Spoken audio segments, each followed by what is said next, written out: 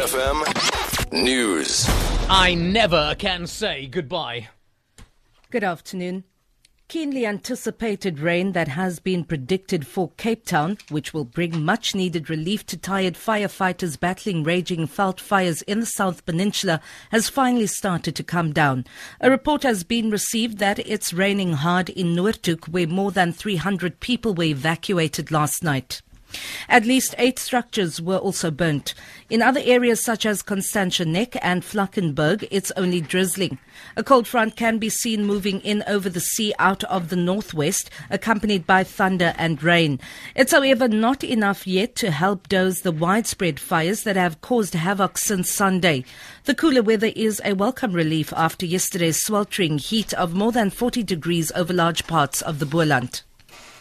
A Tokai family who was forced to evacuate their house during the night say they had a similar experience during the fires of 2000.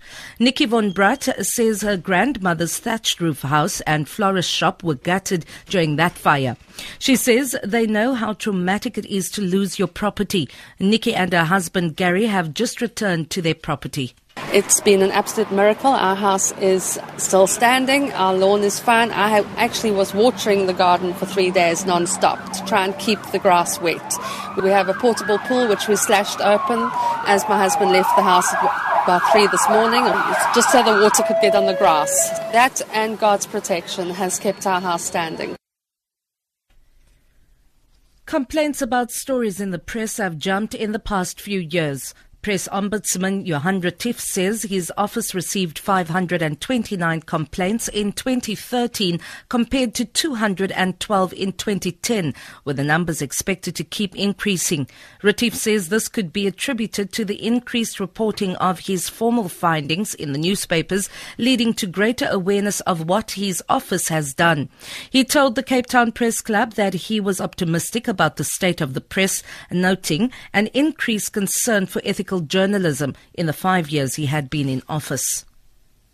The Speaker of Ukraine's parliament says more than 30 people have been killed and dozens are trapped underground after a large explosion at a coal mine in Donetsk.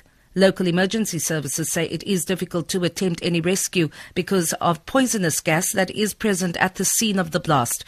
Tom Kerridge reports. An official has confirmed that at least one person has died. However, there are unconfirmed reports that many more have been killed. There are several rebel soldiers here now guarding the entrance to this grey concrete building, and people are coming and going. But so far there's little information about what's happened here and what the latest situation is. We're told a minister from the People's Republic of Donetsk, here in rebel-controlled eastern Ukraine, is on his way here. For Good Hope FM News, I'm Vanya Klitschko-Collison.